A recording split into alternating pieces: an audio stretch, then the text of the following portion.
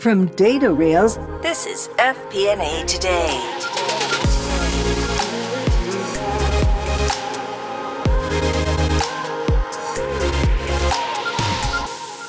Hello, everyone. Welcome to a brand new FP&A podcast. I am your host, Paul Barnhurst, aka the FP&A Guy, and you are listening to FP&A Today. FP&A Today is brought to you by Data Rails, financial planning and analysis platform for Excel users. Every week, we will welcome a leader from the world of financial planning and analysis and discuss some of the biggest stories and challenges in the world of FP&A. We will provide you with actionable advice about financial planning and analysis today. This is going to be your go-to resource for everything FP&A. FP&A Today is brought to you by Data Rails, financial planning and analysis platform for Excel users. I am thrilled to welcome today's guest on the show. Welcome, Gemma, Davie. We appreciate you being on the show. Thank you, and it's great to be here. I really appreciate you inviting me on. Yeah, well, we're really glad you could make some time to, speak with me today and to share a little bit of your knowledge with our guests. So let me give a little bit of background, and then we'll let her tell a little bit about herself. So she's currently located in the UK. She received a degree in business economics and finance. She's worked in finance, some commercial finance and FP&A roles over the last 15 years. Currently works for comparethemarket.com. And why don't I go ahead and give you a minute to just tell us a little bit about your background and how you ended up where you're at today. Yeah, it'd be great to. Yeah, so my career started in the year 2000, or almost 22 years ago, as a finance analyst at a US company called Silicon Graphics that some of you may have heard of. So we used to be hugely known for our computers helping to create things for Disney, like things like Toy Story, Gladiator movie. Yeah, so as a first role, it was a really exciting company to be part of. And actually our campus ended up being bought by Google and became the famous Google campus. Oh, wow. Yeah. I've, like you said, I've spent the majority of my career within financial planning and analysis, and also within some commercial roles as well. And I guess when I started my career in FP&A, I like to use some sporting analogies, and it really was, FP&A was about being a scorekeeper, and really more focused on the actuals, the historics of what those scores were. And I guess as we've moved, over the last 20 years, we've then seen FP&A evolve into what I'd call the match predictor. So where we then started looking more forwardly around forecasting, predictive analytics. In the last 10 years, in terms of my career and where I'm operating, it's now more, I'd say, in team selection, and by team selection, not just in terms of leading teams, but actually being that trusted advisor. So being that trusted advisor to the business, to the sports team. And so, yeah, it's been an interesting evolution of FP&A, and it's been great to be part of that. In terms of some of the roles that I've done, so I'd say you quite often hear that careers are less like ladders now and more squiggly. The first part of my career, there were more sort of steps and ladders, but definitely in the last 10 years, my career has been more squiggly. So I've done sidestep roles where I've moved out of FP&A to go and get other experience. So when I did my accounting qualification, I took some time out to do more of a general accounting role, or what we call nuts and bolts accounting. Soon found out that wasn't for me, but it definitely made me a better FP&A person because I understood the accounting. And then I also stepped out into what we call a deals desk role, really to gain some commercial experience and really working closely with sales. And again, it gave me a big advantage coming back to FP&A because I got what their pain points were. I could understand when we were asking, why is this deal not come in or this variance, I could understand what was driving that. And I think it allowed me also to ask better questions. Yeah. And then when I moved to compare the market, for me, in a way, it was a little bit of a step backwards, because I went from leading a team to then stepping back from a director role. But for me, it was around gaining experience of that industry. So I'd come from software and gone into financial services. And so I did that for a couple of years. But actually, I missed the people side, and I'll come on to talk about leadership separately. But that was something that I really missed and was really passionate about getting back into. So yeah, that's a little bit more about myself. Well, thank you. No, I appreciate that. And I really, I resonated with a couple things you said. One, the latter and the squiggly line. And, having started my own business in the last year, having, my last company worked in more of a go-to-market than a traditional FP&A role. I started my career in procurement, pretty quickly realized that wasn't, where I wanted to be long-term. So, I've been in a few different places. And like you, it's invaluable to know the business and understand those pain points. It really allows us to be better professionals.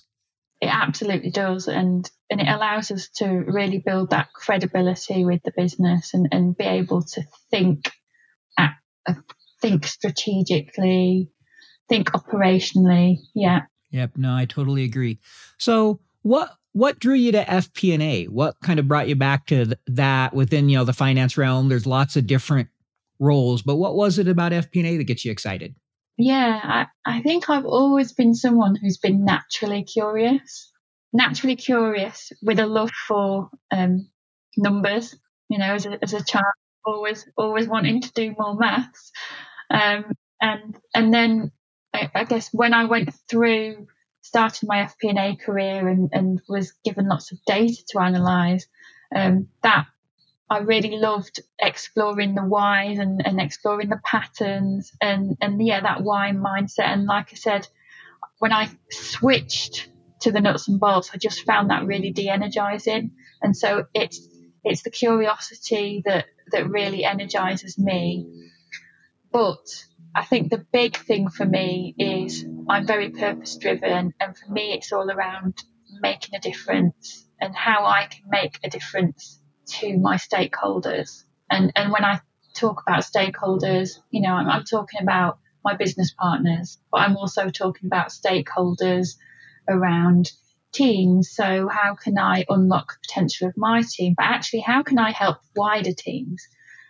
How, not even in businesses, but how can I help stakeholders within my community? So although I work in FP&A, I actually do a lot of work outside of work. So I'm a vice chair of governors at my son's primary school, and so I've been able to use those FP&A skills to really help the strategic direction of the school, to hold the head teacher to account and really drive some efficiencies there.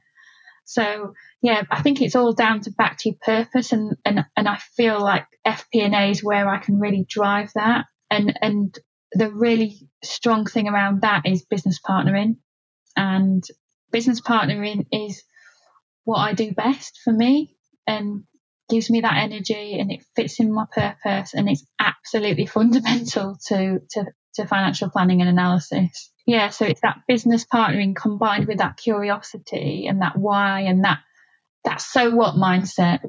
Yeah. I love that point about the so what mindset, and kind of having that passion of partnering with the business, because we hear that buzzword thrown around all the time, and I really like kind of how you broke it down and said it's not just an FP&A use it, but it's something I use in my life and how it's part of your purpose. So, if I was to ask you, somebody coming up in their career and they're trying to understand how they should business partner, what advice would you give to somebody earlier in their career about business partnering and kind of building that mindset, or making sure they look at the business and become that trusted advisor? Mm-hmm. I think if we break it down and we think about trust first, because business partnering is all around building trusted relationships. So if we break trust down into its components. Firstly, in terms of credibility. And when you're starting a new job, maybe a new industry, new product, new company, it's not always that you've got that credibility, because as a new business partner, they don't know you.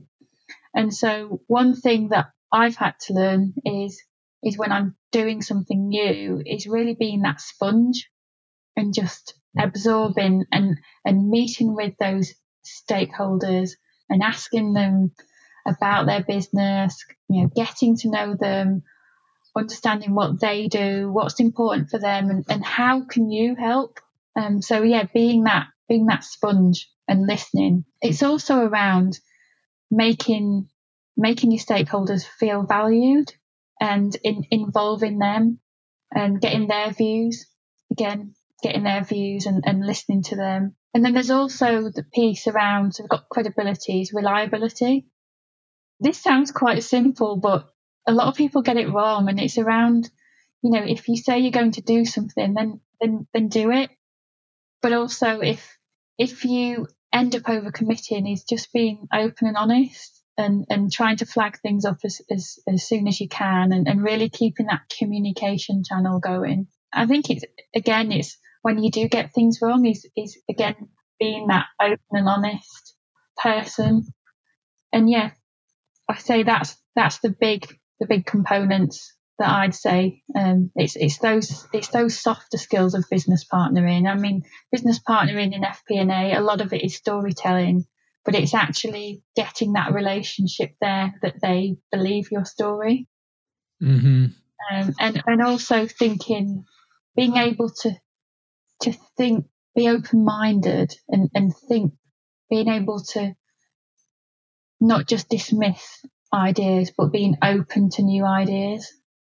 No, that's a great one. There's a lot of stuff to kind of unpack there, but I like how you mentioned, trust, being able to be trusted. You're building credibility, listening and being open to other viewpoints, right? All those things that allow them to let you in as a partner instead of just the finance person who's there to run the numbers, right? And I think we've all probably seen it or been with a partner that's kind of the relationship. And, it's going to be a lot of work to change that. And it starts with trust and showing how you can add value. And that requires listening and learning what the business needs. So I think you gave some great advice there. I really appreciate that. And I know it resonates for me, and I'm sure it will resonate with a lot of people who listen to the podcast. So thank you.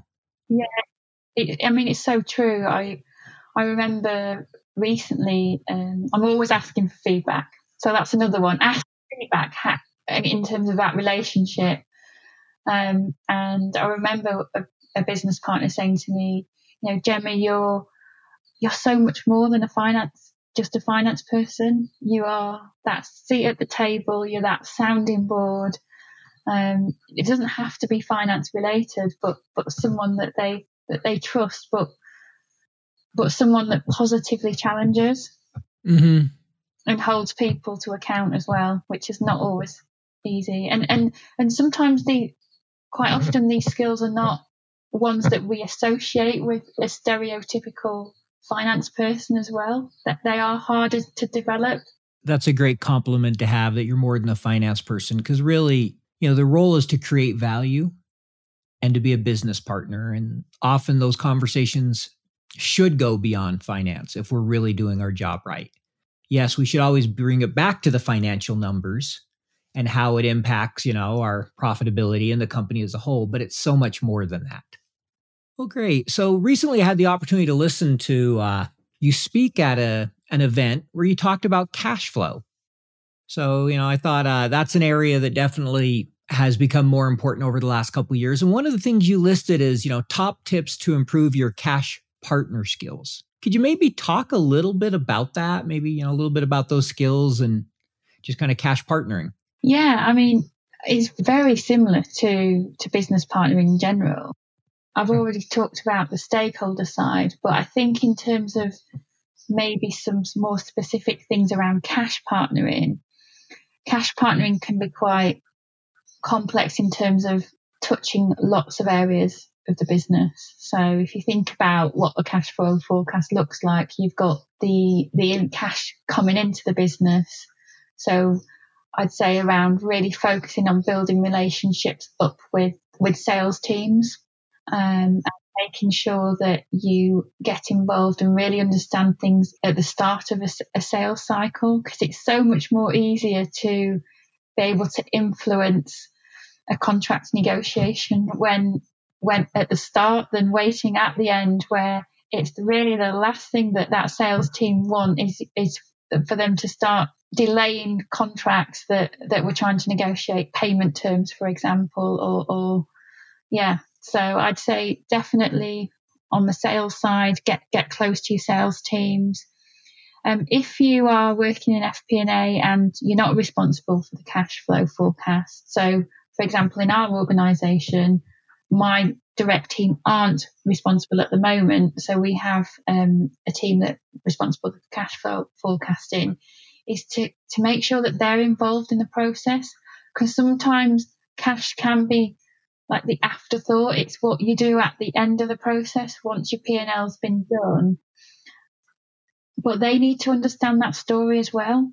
They need to understand the assumptions that you've made. You know, what's happening, for example, what have you assumed about the economic assumptions? And we'll probably come and talk about the pandemic and energy crisis in a moment, but really getting them on the same page and involving them earlier, getting people who are involved in the process, getting early views, and really understanding your drivers.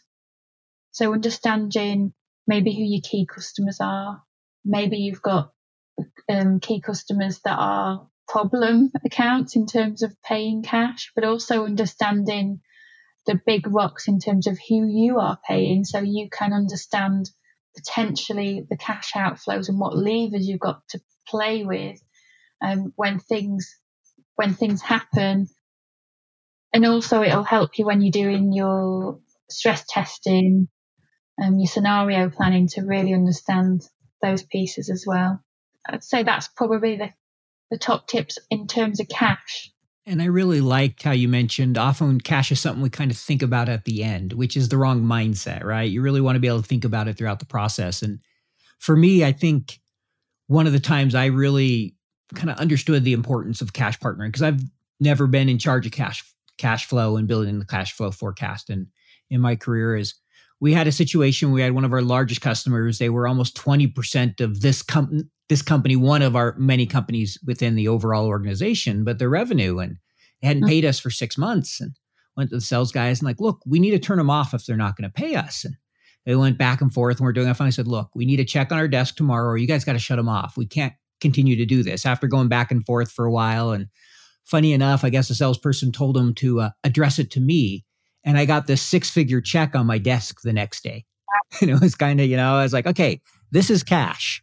It was just a reminder to me that, okay, on paper, we showed all this revenue, but until that check came in, we hadn't, really earned anything and how important cash was. So it was a kind of a fun reminder of the importance of what you were talking about there. Yeah. And even with sales teams, if you're working in more of a service-led organization where you've got teams of consultants, implementations, actually they're great people to connect with as well, because it's quite often that they know what the customer pain points are more than the sales team, because they've built that trust with the customer rather than the salesperson going in trying to sell them something.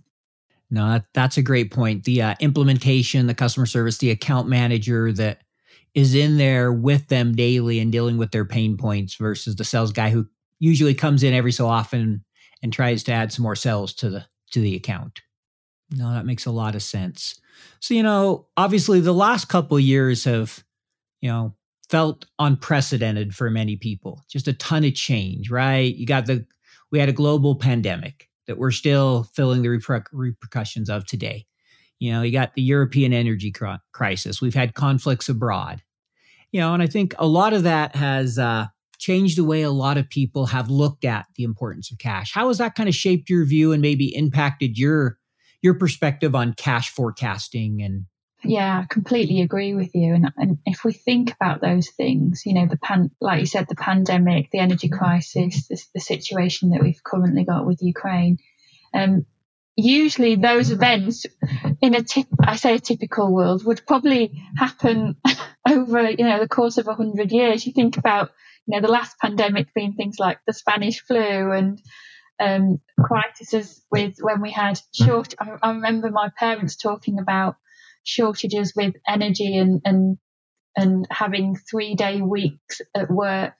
In terms of situations, I remember in the 90s with the Gulf situation in the Gulf, but we've had that over a space of 2 years. That's it's been condensed, and I think that's where we've seen that it's had a huge impact. And in terms of how it's changed things, I think before people said cash was sort of an afterthought, and okay, if revenues are doing okay and we've got manageable costs, then we don't need to worry about cash. But we saw things change overnight.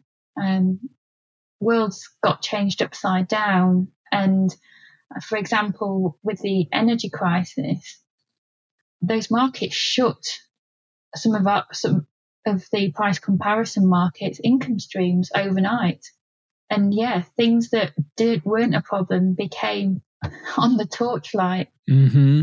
And that whole mentality of we don't need to worry about cash just went out the window.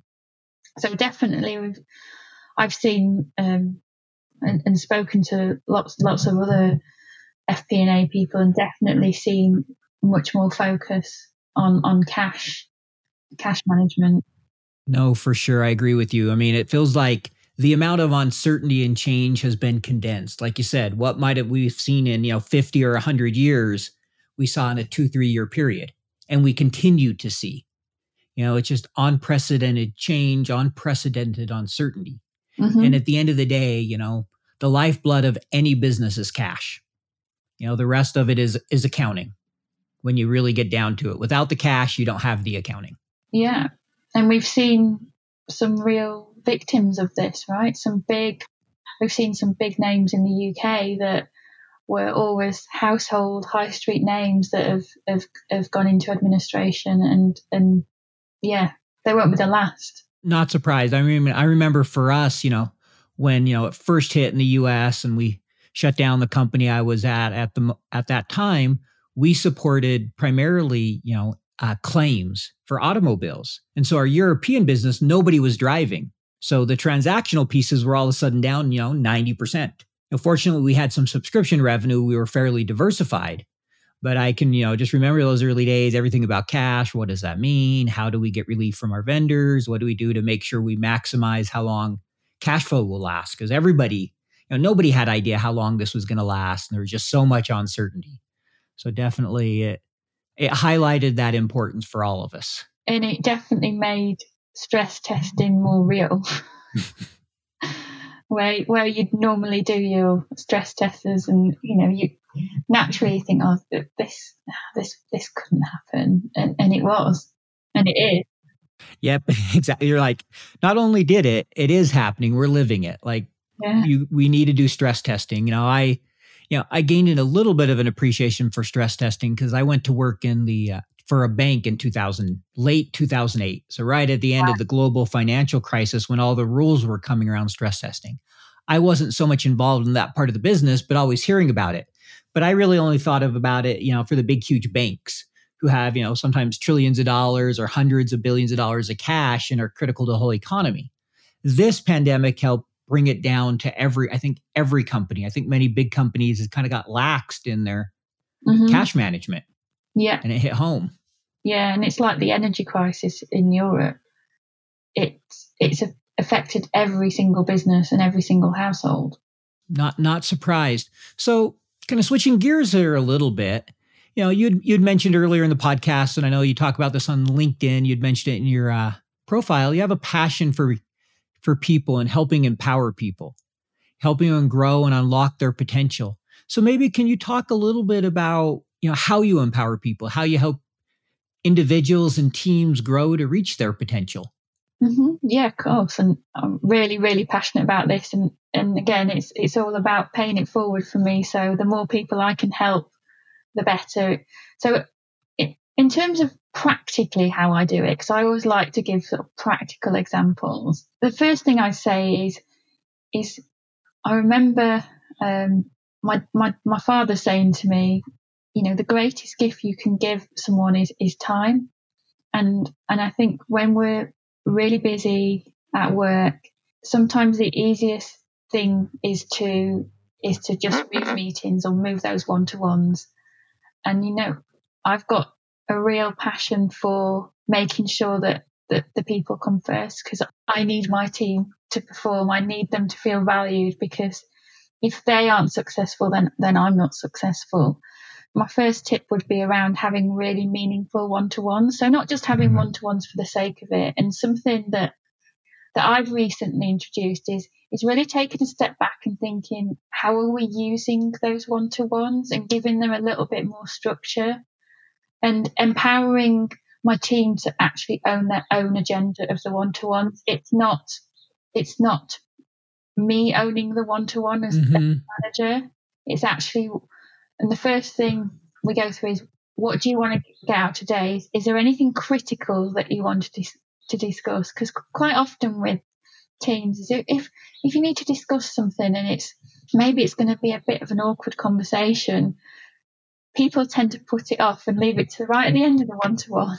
It was another podcast I was listening to, and it said about just bringing that first if there's anything that they need to critically talk around. And then we split it into the 4 Ps. So the first thing is, and again, they drive their own agenda, whether they need to talk to me about people. So it might be some support that they need with a person. The other one is around priorities. So whether they, again, discussing priorities, but whether they need me to, I ask whether you need me to make a decision on the one-to-one. So they might need help prioritising their time, maybe feeling overwhelmed. Again, bring it back to helping them with their well-being and making them feel valued. And we talk around if there's any projects that's happening at the moment, and progress. So what's happened in the last week, what they were focusing on the next week. But it's really their own agenda, and they drive that. I will, there may be things that I need to discuss as well, but it's down to them owning that. The other bit of practical advice is getting them involved in the decisions, because that's where people do feel valued. And when you think about empowerment, and we think about the opposite extremes of empowerment, so you've got someone who's so fully empowered and they're just left to their own devices, and on the other end of the scale, someone who's very micromanaged and directed and controlled. Actually, it's not about just having complete full empowerment. And this is something I've learned recently through a leadership development program. It's all around empowerment, but with clarity. So with my teams, it's around, actually, this is what I need you to do, but you go and do the how. And so an example is around, so we send daily MI out. And we've been looking at the commentary and the storytelling around that. And what we've noticed is there's not enough of the why and the so what and the now what. So my brief was, let's get more of that so what and now what into it, and not just the what. But you go off and you go and redesign the MI for that. And again, encourage them to have checking points, but really letting them feel that they're able to bring their own ideas to the table. And then from a structure point of view, I've recently introduced 90-day plans. I have my own 90-day plans, but my team, we work together and they come up with what they believe their 90-day plans should be. And this is something that they've shared with our wider finance team, because they found it so useful to them to be able to give them focus on daily activities, weekly activities, but also for them to think around their own development. And so every 4 to 6 weeks, we also have development one-to-ones. So we have regular one-to-ones, but we have development one-to-ones. And then they inform the next 90 days as well. Another thing around unlocking people's potential is by me leading by example. And it's such an important thing. So if I'm wanting my teams to come out of their comfort zones, which I always encourage, I need to come out of my own comfort zone. So I need to go and try new things. So an example of that might be, it's today. So this is my first ever podcast. And we spoke earlier about, it's something that I've always wanted to do and probably needed to just be a bit braver doing that. And so when you said about doing the podcast, I was like, yeah, let's tick that off the bucket list. So, and also encourage learning. Again, me leading by example. I'm always trying to think of ways to better myself. I listen to a lot of other podcasts. I listen to one called the Amazing If Squiggly Career podcast, which I've found really, really useful. It's a UK-based, free UK-based website and tool, and really, really practical. So again, leading by example as well. I appreciate you shared, a lot there, a lot of great information, but a couple of things stuck out to me. I like how you had the 4 Ps, the 90-day plan. So I see a few areas. There was structure.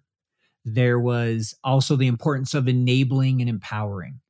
Because at the end of the day, if you don't allow people to feel involved and feel ownership, they're always going to fall short of their potential of what you can get out of them, because it's such a huge thing. So there's a lot of great things there. Like I said, how you challenge yourself. And then I'm just grateful we could have you on the show to cross off something off your bucket list. That's always nice to, reduce one line and go on to the next one. So, congratulations on being on your first podcast. Thank you. And you never know, in a few months' time, maybe one of my team will be on the podcast, that they'll feel inspired to come and do something like that. Well, that's exactly it. And I hope they, enjoy listening. And then the last thing I like how you talked about is just the importance of kind of situational leadership is what I like to call it, and I learned this principle through some leadership courses. I did a lot of scouting. I was a scout leader for a lot of years with youth. And it really helped teach me. I did one of their leadership courses, and I loved the way they explained it. They called it the EDGE principle: explain, demonstrate, guide, enable. And teams and people are at different points. And depending on where they're at, you need to take a different approach. Like when I'm teaching a new skill to boys, I'm going to explain it. But if I have older boys who have done it before, then I'm going to stand back and let one of them explain it. I'm going to enable them. And that's where you always want to get, is that enablement. But depending on someone's skill set and where they're at, you can't always just jump in and say, oh, hey, here, go do that project, right? I've enabled you. Sometimes you actually really need to hold their hand and do it with them. And that was just always stuck with me, that leadership training. And I've had to remind myself of that a few times over the years. You're working with someone, okay, step back. Where are they at? You're expecting too much at this moment, kind of working through those different stages. I've written that down. EDGE. I'm going to have a look at that. Yeah, no, it's been a great leadership principle. In fact, you'll kind of laugh. It sits here on my desk. This is the card from, what's it been now? 13 years ago, I think. So when I took the training, I've always kept it in my office, and it has a little kind of examples and a few different pictures and things. And it's really kind of helped guide me in my way of thinking about leadership. Well, if you've had that for 13 years, then it must be a good thing. Yeah, it's one of the few things that survived on my desk that long. I think there's been maybe 2 or 3, so not many, but reminded me of a couple of things that people have said to me. So my mentor a few years ago, I remember her saying to me, Gemma, you've got your comfort zone, and then outside of that's where the magic happens. And I've seen it a few times now, but it is so true.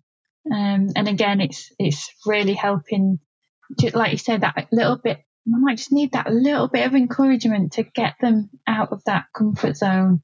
Yeah, and also allowing them to make mistakes. And we talk about failing fast a lot in terms of agile ways of working, but it's around them. Like back to the daily MI piece I described, they're not going to get it all right.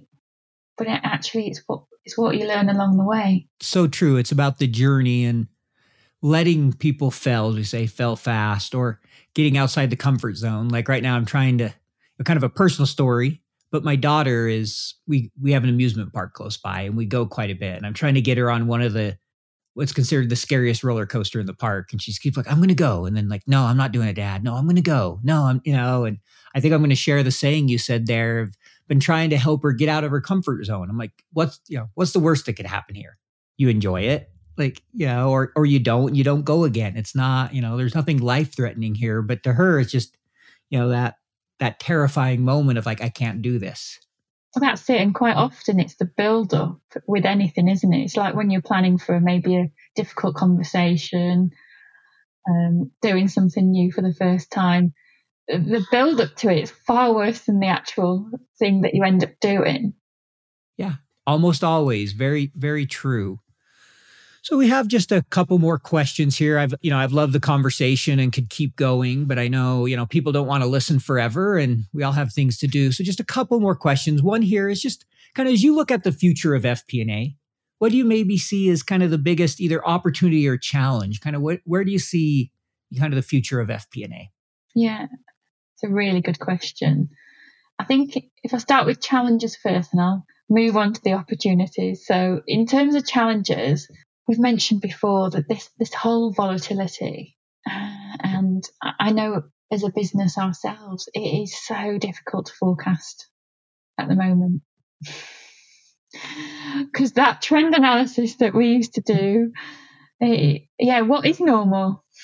So that I think that's the biggest challenge. And like we said, this isn't over yet. And again, understanding the trends and trying to strip back is a real challenge. And the second thing is around data quality. So I don't know if I've come across a business who, hand on heart, can actually say that they haven't got a data quality issue. So it's how we can work with what we've got, understand its limitations, and maybe try and fill some of the gaps. But actually also working on a more serious note is working with the data teams to really understand root causes and working together on that. I think that's the biggest challenge. In terms of opportunities, so going back to the volatility, I don't think the business have needed us as much as they need us now. They are crying out for business partners. That's the feedback that I'm getting. And actually, it's around us creating those opportunities to be able to spend more time business partnering. And I think in terms of the ways that we're setting up our structures, I think as FP&A leaders, we need to be really thinking about how we're going to set ourselves up longer term and taking that step back to look at that long-term success. Yeah, I know that makes sense. I mean, managing that uncertainty and data quality. I laugh because, right, we've all been there. We've all worked for those companies where you're like, wait, the data is how bad? And you think it's only that company and you go somewhere else and you're like, wait, we have what kind of data problem? No matter where you go, there's studies that say, sometimes FP&A spends upwards of 60% of their time doing data prep and cleaning. Cleansing, yeah. Yep. I'm sure we've all been there late into the night, sometimes cleaning something up. So you can actually find the value add information out of the data. Right. So that one hit home for me. And I think, opportunity, I agree. We've never been needed more than we are now. No, and I think it's about taking ownership ourselves in terms of how can we unlock more time to spend with the business. And that might not necessarily be just chucking people at it. It's really looking at our processes and really challenging why we're doing things, how we're doing them. And one thing that we've looked at recently is in terms of our forecasting cadence and actually how much value is doing weekly forecasting versus bi-weekly forecasting. We've changed. But what we did was we used data to give us that insight in terms of how it was potentially going to change it, whether it was going to really increase or reduce our accuracy. And it was back to back to that storytelling. So using our FP&A skills to really go and have a conversation with our CFO in terms of, do you really need a forecast every week? Yeah. No, I appreciate that. And that's a great example. And I love how you use data to inform the decision, right? You changed the process too. Well, so here's kind of a fun question we like to ask people. And so what's something that not many people would know about you? Like if I went and looked online, I could see your LinkedIn profile, learn a little about your career and things, but what's something that maybe people wouldn't know about you they'd find interesting? I guess it depends what you define as the word interesting. I'll leave that to you. Yeah, so interesting to me, my husband and I have a huge passion for gin, as in the gin and tonic. We have our own little gin bar. Actually, my husband's just built us a little gin bar in our garden, and we must have about 50 bottles of different flavoured gins, and yeah, so I've got some really weird and wacky flavours. So we've got I'm a Yorkshire girl, so we've got a Yorkshire tea gin. Okay. And we've got a tomato gin. All righty. And also a lavender gin. So drink that one before bed to help calm you. So yeah, that's a little fun fact about me. Like I said, depends what you define as interesting. Well, hey, it can be fun, and it sounds like you got quite a collection, lots of different flavors. I imagine a little bit of everything. Yeah, as the normal stuff as well. Yeah. Sure, yeah, I would imagine there's some of the normal, but people usually like to hear about the more interesting things. Lavender gin isn't probably a real common one. No. Yorkshire tea, some of those that you mentioned aren't ones you typically think of. So that's fun. Tomatoes, yeah. Exactly, the tomatoes as well. Yep. So last question here is, on the show we're a big fan of Excel here, and one thing we like to ask every guest is favorite Excel function. What is it and why? So I guess these days I spend less time in Excel than maybe I used to when I first started my career. So my favourite one is the one that got me my first role. And I say it got me my first role. In my first role, I was asked if I knew what a pivot table was. And fresh out of university in the year 2000, we hadn't learned about pivot tables. Sure. And so I was honest and I said, I don't know what a pivot table is, but in my second interview, I will come back and tell you what one is, and I'll know how to use it. And I got the role on the second interview. So yeah, it's a good one, but it's more of a nostalgic function, I think. Sure. No. Well, I mean, and pivot tables is definitely one a lot of people use, but I can see where the nostalgia is of having got you your first role. So that's a great story, and it's a great feature in Excel. So just kind of in wrap up here, I really want to thank you for your time today, Gemma. We've really enjoyed having you on the show. You've been a great guest and given a lot of good information, and I know our audience you'll find your advice around partnering and leading teams and those things really valuable. So thanks again for taking the time to be with us on the show today. You are more than welcome. And again, congratulations on crossing one item off the bucket list. I'm going to tick that. I'm a doer. I like a tick, so it's definitely getting ticked tonight. All righty. Well, good deal. Tick it and have some lavender gin while you're at it. Thank you. All right. Thank you. Appreciate it.